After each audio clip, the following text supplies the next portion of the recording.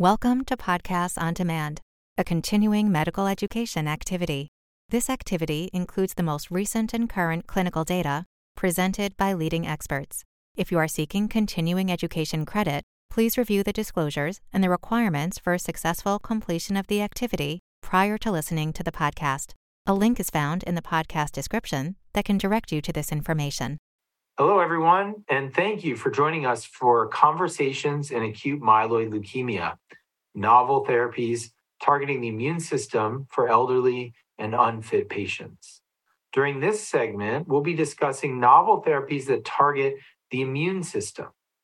I'm Dr. Dan Pollier. I'm a professor of medicine at the University of Colorado in the Division of Hematology, and I'm joined today by my friends and colleagues, Dr. Tapan Kadia and Dr. Eunice Wang. So guys, I think this is an area of a lot of reasonable enthusiasm, but also, some significant concerns. Tapan, do you want to just sort of talk first about, on the concern front, why it may be that AML patients would not respond well to an immune-mediated approach? Yeah, Dan, thanks. I mean, like you said, the immune system, the immune-mediated approach in AML is very, very enticing, and we really want it to work. But for so far, we've seen lots of challenges along the way. We know that, for example, after allogeneic stem cell transplant, we do get some GVL or graft versus leukemia effect, that the T cells from the donor may be helping prolong remissions in our patients who get transplant. And we hope that with our new therapies that are available and that are becoming available, including PD-1, PD-L1 antagonists and various antibodies, that we can actually sort of harness that immune system without doing a stem cell transplant to still maintain good responses. But it turns out that AML is a different beast, a very different beast than, let's say, even ALL, distant cousin in leukemia. And the fact is that the AML has multiple issues. Number one, what is the target in AML? As in ALL, we have CD19, which seems to be a very novel target, even CD20, which you can target completely and not worry about B-cell aplasia because it's not necessarily life-threatening. We have a great target that's stable. We don't have such great targets in AML. We look at CD33, which may be present on a portion of the cell, CD123, but also present on other cells, so you get sort of off-target toxicity. Sometimes you lose these antigens, so you have clones that escape. And then most primarily, you have a really sort of immunosuppressive bone marrow microenvironment where AML tends to colonize and segregate. We know that there are increased myeloid-derived suppressor cells, which can actually thwart a lot of the T cell activity.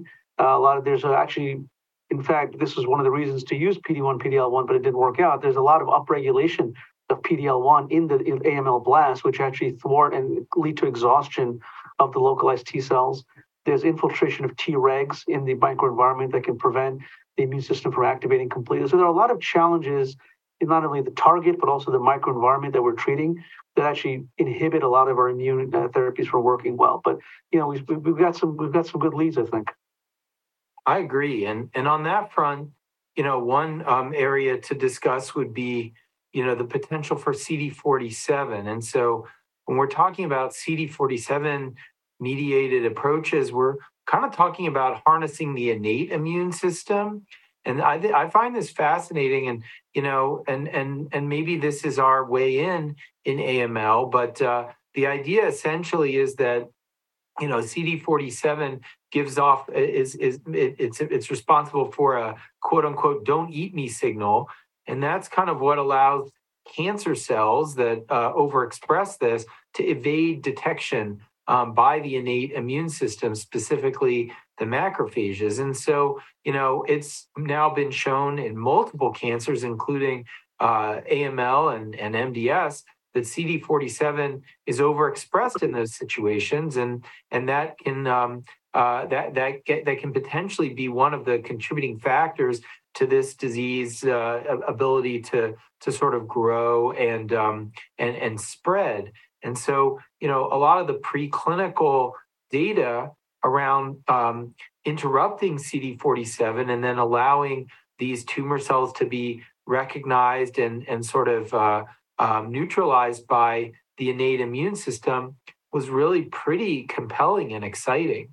And so, Eunice, have you had any direct experience with the use of any of these CD47 blocking agents? And if so, what's been your experience with them? So yes, thanks, Dan. I would agree. The theory and the thought that we could harness this unappreciated arm of the innate immune system for AML therapy was extremely exciting and very novel. And the data was really outstanding in these preclinical models. So we were part of the original phase 1 study looking at the naked CD47 antibody, the magrolimab, and combined with azacitidine, based on the fact that in preclinical models, azacitidine would upregulate CD47 expression and therefore make the magrolimab that much more effective by allowing that mechanism to be much more pivotal for the survival of those AML cells. And so that particular antibody had a unique side effect because it turned out that senescent red cells also expressed up high levels of CD47. So when one combined azacitidine with the magrolimab, we did see an acute hemolytic reaction, which occurred in probably 10-20% of our patients with the initial dose. And that led to even acute drops in their hemoglobin of 1 to 2, even 3 grams. And you can imagine these elderly unfit people with some underlying comorbidities, cardiovascular and pulmonary, that there were some significant consequences to that acute hemoglobin drop. So with some additional red blood cell phenotyping and having those units available and sort of preparatory, maybe transfusing the patients in advance, be able to make our way through that toxicity, which did, just to be honest, lead to some deaths. However, the initial data showed that this immune pathway might be particularly active in patients that have P53 mutant disease. And as we all know, P53 mutant AML, particularly with high variant allele frequencies, with double P53 mutations, and with complex karyotype, is a horrible subset of AML and is found potentially an increased frequency in our elderly and unfit individuals who may have a secondary AML. So we were initially extremely excited to see median survivals, response rates 50-60% in P53 mutant, as well as survivals of 10 to 12 months in early phase data. And we were excited to take the drug into 3 phase 3 studies, ENHANCE-1, ENHANCE-2, and ENHANCE-3, looking at the combination of magrolimab azacitidine versus azacitidine alone and high-risk MDS and P53 mutant AML, and then a combination even combining it with venetoclax azacitidine in ENHANCE-3. Unfortunately, we did, and those studies still have issues, maybe the same issues you have in a multi-center study where you have increased toxicities. But unfortunately, both ENHANCE-1 and ENHANCE-2 have subsequently been closed because interim analysis have shown no difference in overall survival endpoints as compared to azacitidine alone. Now, that data is still in press release form. We don't have the actual subset data. That hasn't, however, diminished our enthusiasm for this pathway, potentially maybe not that drug.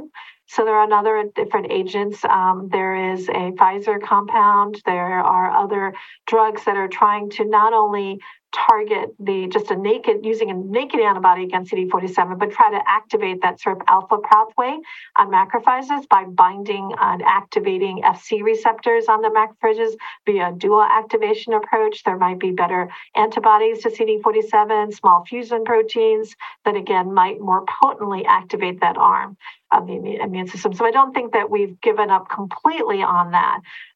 But I think some of our enthusiasm initially has been a little dampened by, as always, a negative phase 3 randomized controlled trial. Yeah, thanks for that really nice detailed answer. It really, shows your kind of involvement in this project for a really long time. Tap, do you have any thoughts on the construct here, like an antibody versus a fusion protein, and what impact that might have on efficacy or toxicity? Yeah, no, we've used both. We've used magro. Obviously, we see a lot of hemolysis, as you said, in some patients who have these senescent red blood cells. We've seen less hemolysis with SIRP alpha binding drugs. So I think toxicity-wise, they're interacting with SIRP alpha, which is on the macrophages and not on the red cells per se. Leads to a little bit less hemolysis, but you're still activating the CD47 SIRP alpha pathway. Whether it's an antibody or a fusion protein, it's not clear that there's any difference yet. I think the schedules of the drugs can be a little bit different because of the size of the drug and how often you have to give it. So those are the differences, but we haven't seen much yet in terms of differences in those, except for the hemolysis and less toxicity with the SERP alpha engaging drugs.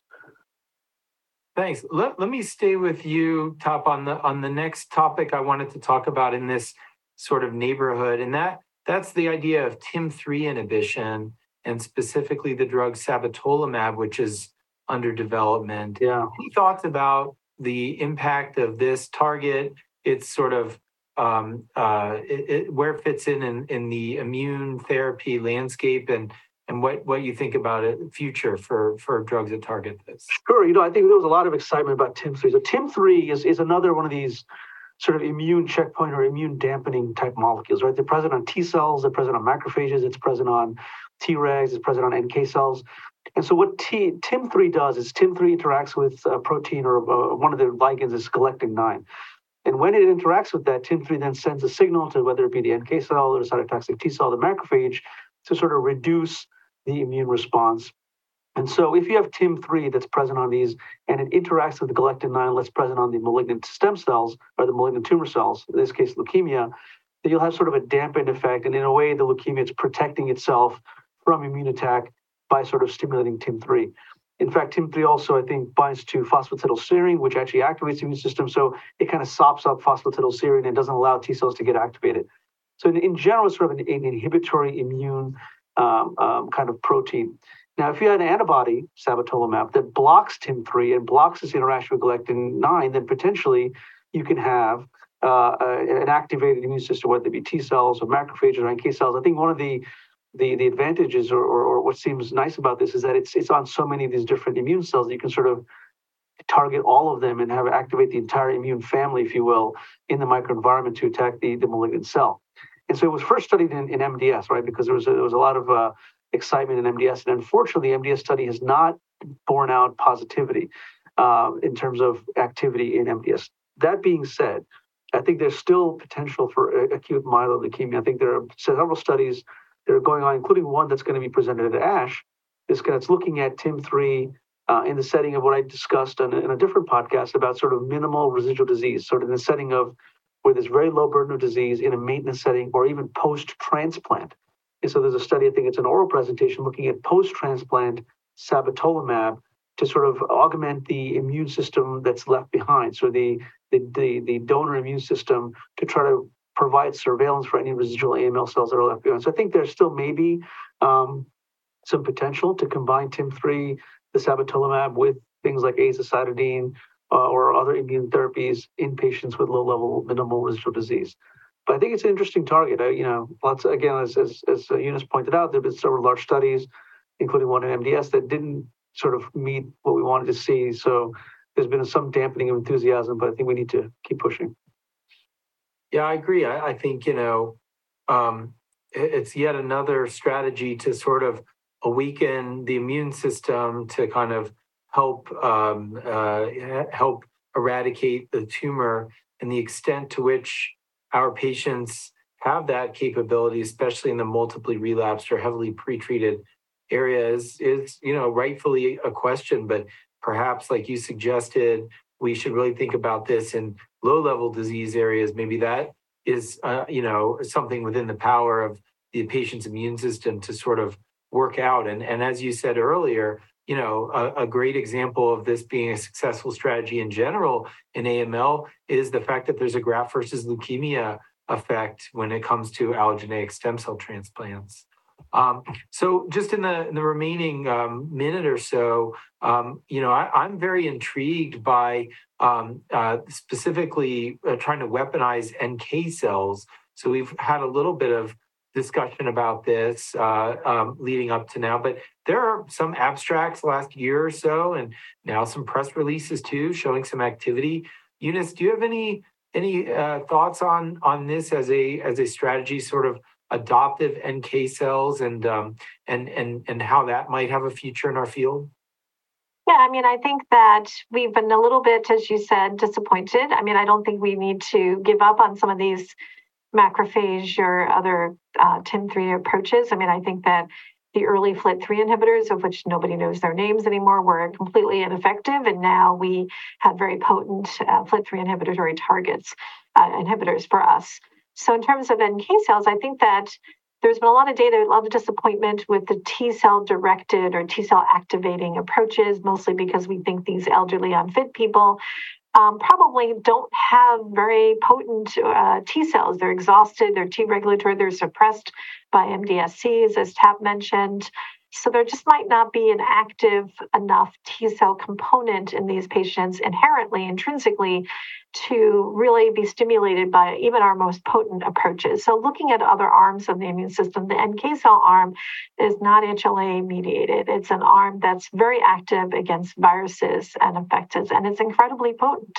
And we have found, and you mentioned recently, abstracts for the harvesting and infusion of activated NK cells, CD56 positive, with or without interleukin 2, harvested from normal donors or even placental sources, actually have demonstrated efficacy in terms of blast reductions and responses. And this is something that seemed like sort of like an outlier approach. You know, we were really T cell focused for so many years, given the success in the solid tumor world, that this was sort of like, well, why and what are NK cells? But now we're coming back and saying, you know, in myeloid disease, the T cells are maybe not where the money is.